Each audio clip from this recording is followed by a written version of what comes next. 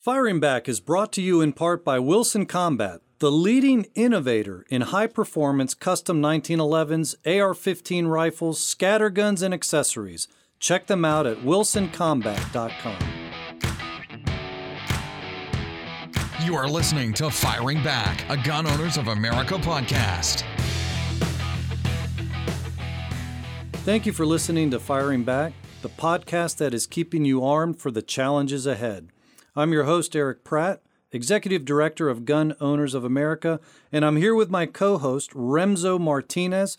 Remzo, today we're going to be talking about someone who is bulletproof. I want to thank you for joining me today.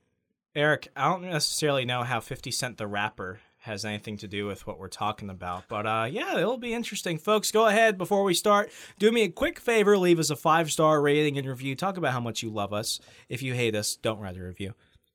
But, definitely go check us out on iTunes, SoundCloud, Stitcher, Google Play. But back to it. So, Eric, I take it by the title of today's episode, we're going to go ahead and talk about some gun owners who have, portrayed some great acts of courage. Am I correct? Absolutely. But to set this up, got a quick story. I was watching some TV with my family the other night, and I learned about the incredible story of Violet Jessup. Now, does that name ring a bell to you? That was the club in Tuscaloosa my friends and I used to go to raves at when I was going to school in Alabama. I'm pretty aware of that place. Yeah, Remzo, you are nowhere close. Actually, it's a person's name. Okay, we'll go with that then. But I'm sure you know about this woman, at least indirectly, because she's known as Miss Unsinkable because she survived several shipwrecks, one of them being a very famous one. Oh, wait, that's what that movie Unbreakable with Bruce Willis was about. Wrong again. I have no clue. Anyway. Titanic. There you go. That was it. There you go.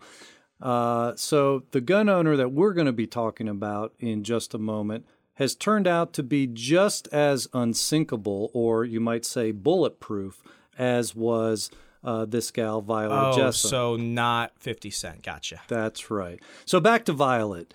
She survived the most famous shipwreck of the 20th century, and yet, ironically, it wasn't even the worst catastrophe she survived.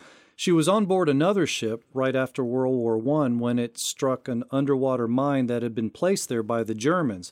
As the ship was struggling to stay afloat, she actually made it to a lifeboat, but the ship propellers sucked her back under the water, and she struck her head on the keel. That was not the Lusitania, right? No, it was okay. not. So either way, I take it that was not her final voyage, or was it her final voyage? Actually, it was not. She was injured, but she survived, and then she went back to work on another steamliner. I mean, it's a crazy story. She even survived for several decades, actually dying rather peacefully in 1971. That's incredible. I mean, talk about lightning striking twice. I mean, it's one thing to be in one shipwreck, the Titanic of all things, but then to be in another, that's some bad luck. Like, the ocean hates that woman or something.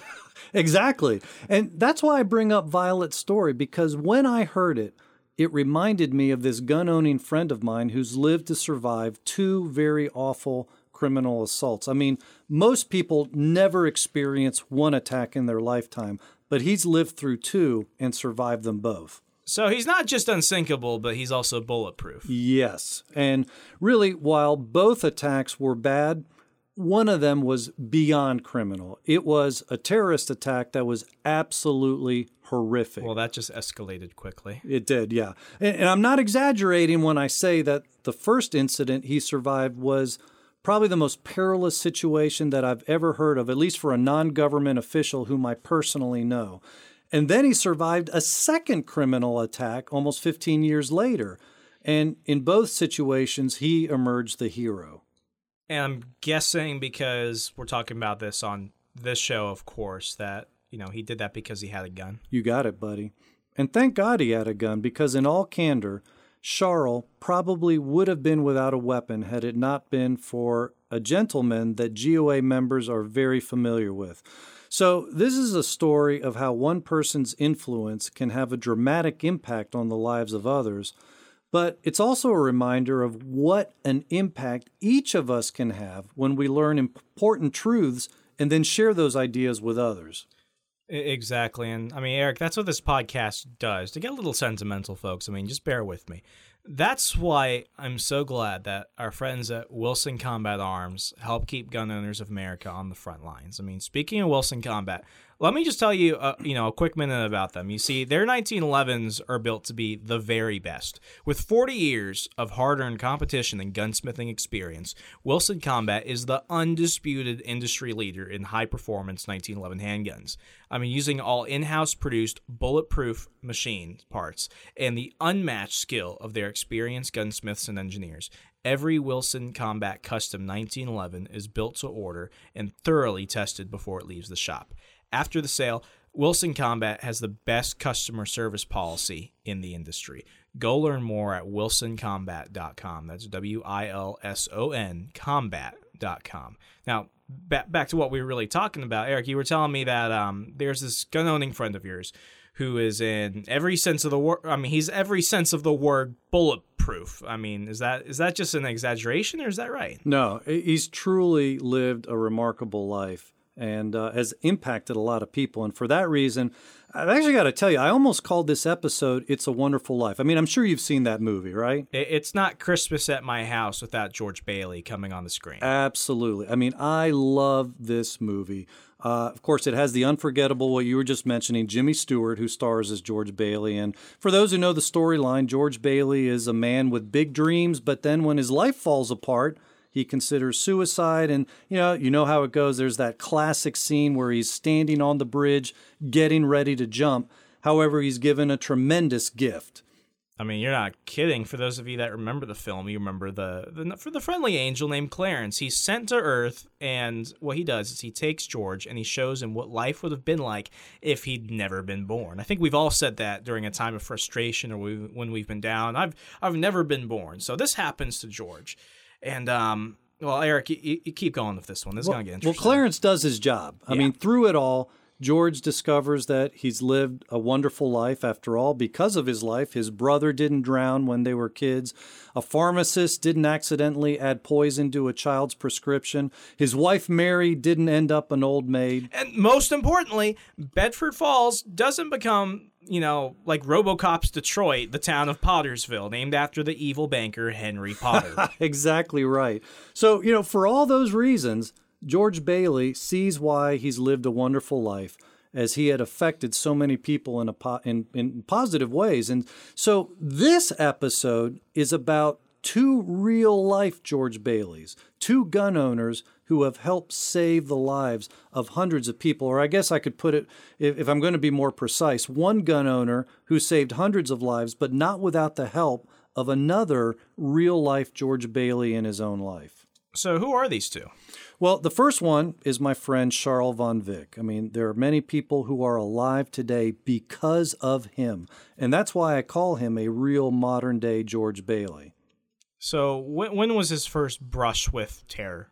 Well, that was in 1993. He was at a church service in Cape Town, South Africa. It's actually that was an interesting time down there. It really was. That's right. A very turbulent time. And this was a big church, about 1,000 people in the congregation. And he was enjoying a singing duet at the beginning of the Sunday night service. And that's when the terror attack began. Charles says it actually took a few moments for him to realize what was happening. At first, when he heard the loud noises, he just thought, the church is putting on a play this evening. Well, it wasn't until he saw chunks of wood splintering out from the pews that he realized what was happening. Grenades were exploding everywhere. Pews were shattering. Bullets were flying. People were diving under the pews and grasping for whatever cover they could. The St. James Church was under attack by guerrillas with automatic weapons. At this point, my friend Charles sprung into action. He pulled out his .38 Snubby from his ankle holster and from a kneeling position fired off a couple rounds at the attackers. And he thought it was without effect, but he actually found out later that he actually hit one of the terrorists. Anyway, regardless, Charles decided he needed a more strategic position, so he sprinted to the back door where he exited the church and rounded the corner of the building. And that's where he came on the armed thugs from behind, and he fired off his final 3 rounds as the attackers jumped into their getaway car and sped away. Now, here's what's interesting. Had he exited the building from a different door, he would have encountered an ambush by the terrorists who were then waiting for him to come after them. Thankfully, though, my bulletproof friend didn't suffer any harm. So he calls on a neighbor to phone the police. Charles goes back inside the church, and, there Charles says that what he saw looked like a war zone. Dust, smoke, the smell of sulfur filling the air. Pews had been blown apart. Bodies were strewn all around the room. Sadly, 11 lives were taken and dozens more were injured. But the congregants were safe now, and it was because of Charles' heroic actions. He chased away the aggressors and saved the lives of hundreds of people. In fact, police later credited Charles with being the one that halted the attack and saving countless lives. Not to, make light of a terrible situation, but this sounds more like Die Hard instead of It's a Wonderful Life. I mean, it's incredible, though. It is. And, the irony is that Charles did not actually always carry a gun. Even though he had spent time in the South African Army, he was not convinced that it was necessarily right for him to carry a gun as a civilian. He's a missionary now, and he thought, well, protecting the nation is one thing, but it's quite another to walk around carrying a firearm all the time. But by the time the attack on the church occurred, his transformation was already complete. Not only was he carrying a gun every day, he actually says, I would have felt undressed without it. So where was the decision point that kind of changed his mind before all that happened? Well, here's the deal. There was a George Bailey in his life who impacted him in a tremendous way. So one George Bailey-like person had a profound effect on yet another real-life George Bailey. Speaking of George Bailey, because this is all going to make sense. Folks, George was an ordinary guy. Couldn't serve in the military, but he served at home while his friends were deployed. Was not the owner of the best-run bank in town, but when people needed their money, he tried to make sure everyone got it when the Great Depression and the bank bust was coming around. George was an ordinary person, and what Clarence the Angel shows him is that George, through just little things, through just being there, being himself, was able to make a dramatic impact on not just a few lives, but an entire community. When I think of people who are like George Bailey, especially when it comes to the stuff we're talking about, I can't think of anyone better than the folks who are part of GOA, the regular GOA members that are making donations, the regular GOA members that are bringing stuff to our attention, the regular GOA owners that think, I did not have an impact, but wait, I'm going to go ahead and do one thing, and next thing you know, you have a cataclysm of progress. You're protecting the rights of your friends, your neighbors, your family, and yourself to protect your life, liberty, and property. It's protecting the right to life. It's protecting those around you. It's helping people like George Bailey did. And if you want to go ahead and see how one person can make an impact, I can't think of any organization better than Gun Owners of America. So be your own hero in your own story. Be that George Bailey that makes an impact, and check out the memberships offered at gunowners.org. So, Eric, from what you were telling me, Charles is a real-life George Bailey. I mean, he's responsible for saving several people's lives, and his credit was saving hundreds of people's lives at the church in Cape Town. But you mentioned that lightning struck again for him. So, going from It's a Wonderful Life to Die Hard, obviously a sequel had to happen. Yeah, as unreal as that situation was in 1993, misfortune for him struck again almost 15 years later. This time, Charles was at a Christian conference, and he was heading into town for a radio show. And while he was en route, he stopped along the road to drop somebody off, and he was getting ready to unload some goods out of their vehicle. Well, he was behind the pickup truck when two armed thugs surprise him and demand his wallet, cell phone, and passport. Now, he complied with their request, but then they started searching him to find out if he had a gun. Thankfully, they missed it. They didn't see that he had one. So they turned their attention to Charles' elderly passenger and started threatening his life. That's when Charles unholstered his gun and started firing. Well, that sent these two creeps flying. But what Charles didn't realize was that there was a third assailant, a sniper, who was off in the distance. And as soon as his two partners in crime started running, that third guy started shooting. So now bullets start flying all around them. So Charles jumps back into the pickup, drives off, thankfully, completely unharmed. Maybe instead of calling Charles George Bailey, we should call Charles Bronson at this point, because this is getting crazy. I mean, here's a private citizen, a missionary, no less, who used his weapon twice to stop violent criminal attackers. I mean, Eric, this is a movie in the making. Lifetime might not want it because it has to do with promoting guns, but, someone out there, I mean, we got to get There's this guy. got to be we somebody. got to get this guy, Yeah. Spielberg or somebody. That's right. That's right. So anyway, there's this other, though, George Bailey, that was in Charles' life, who had a dramatic impact on him.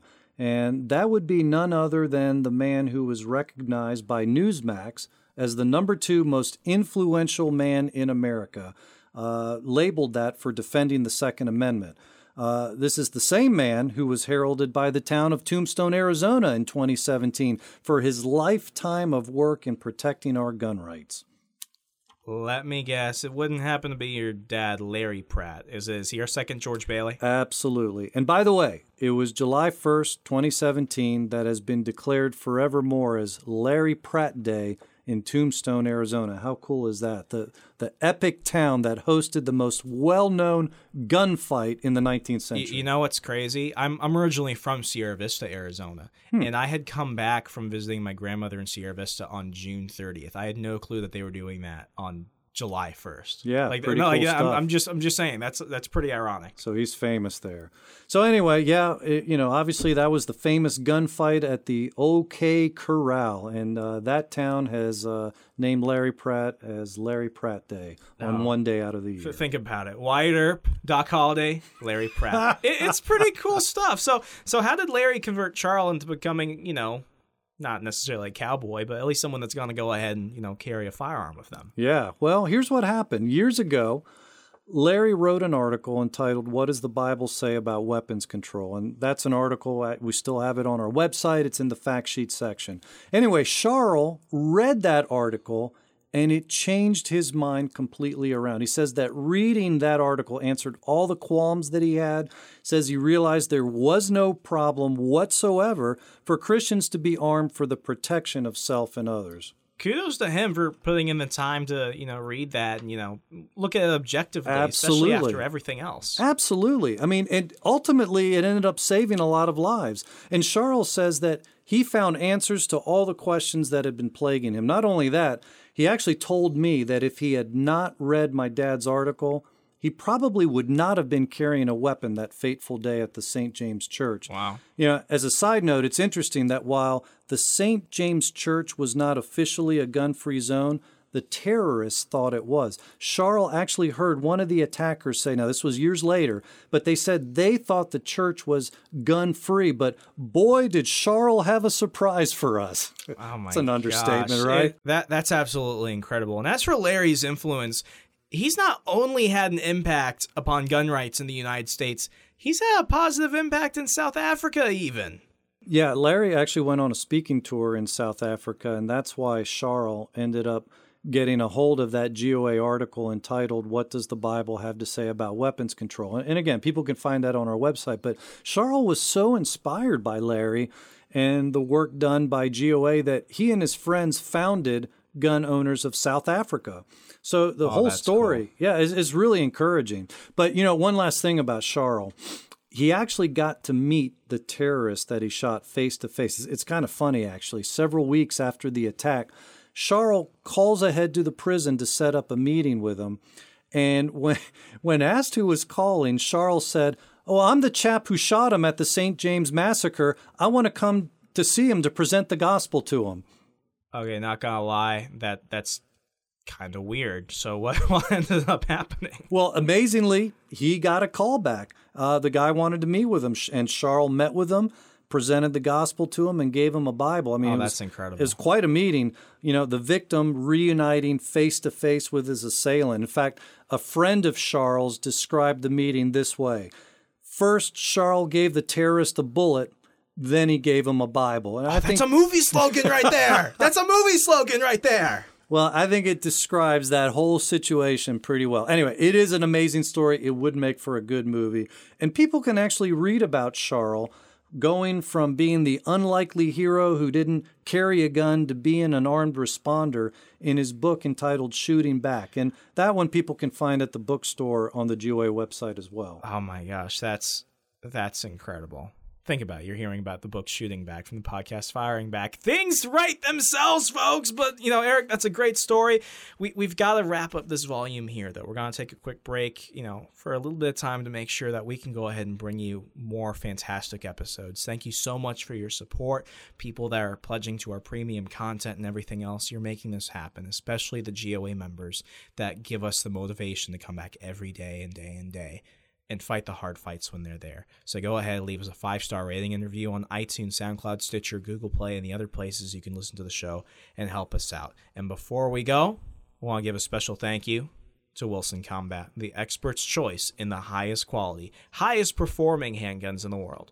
Go to wilsoncombat.com, that's WILSON combat.com, to order your own customized, hand-built firearm from a selection of many sizes and calibers.